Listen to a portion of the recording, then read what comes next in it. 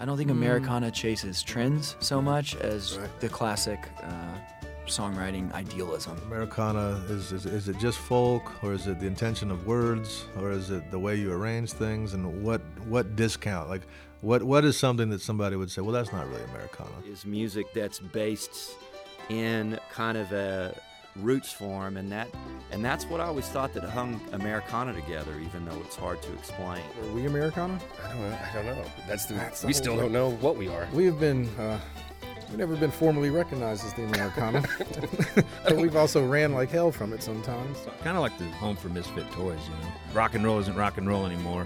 Country isn't country anymore, you know. So they've got to have a home for all this stuff. I think that's where the term evolved, really. So I understand that at some point people had to find another term to define the music that they were playing, and I suppose they found the term Americana.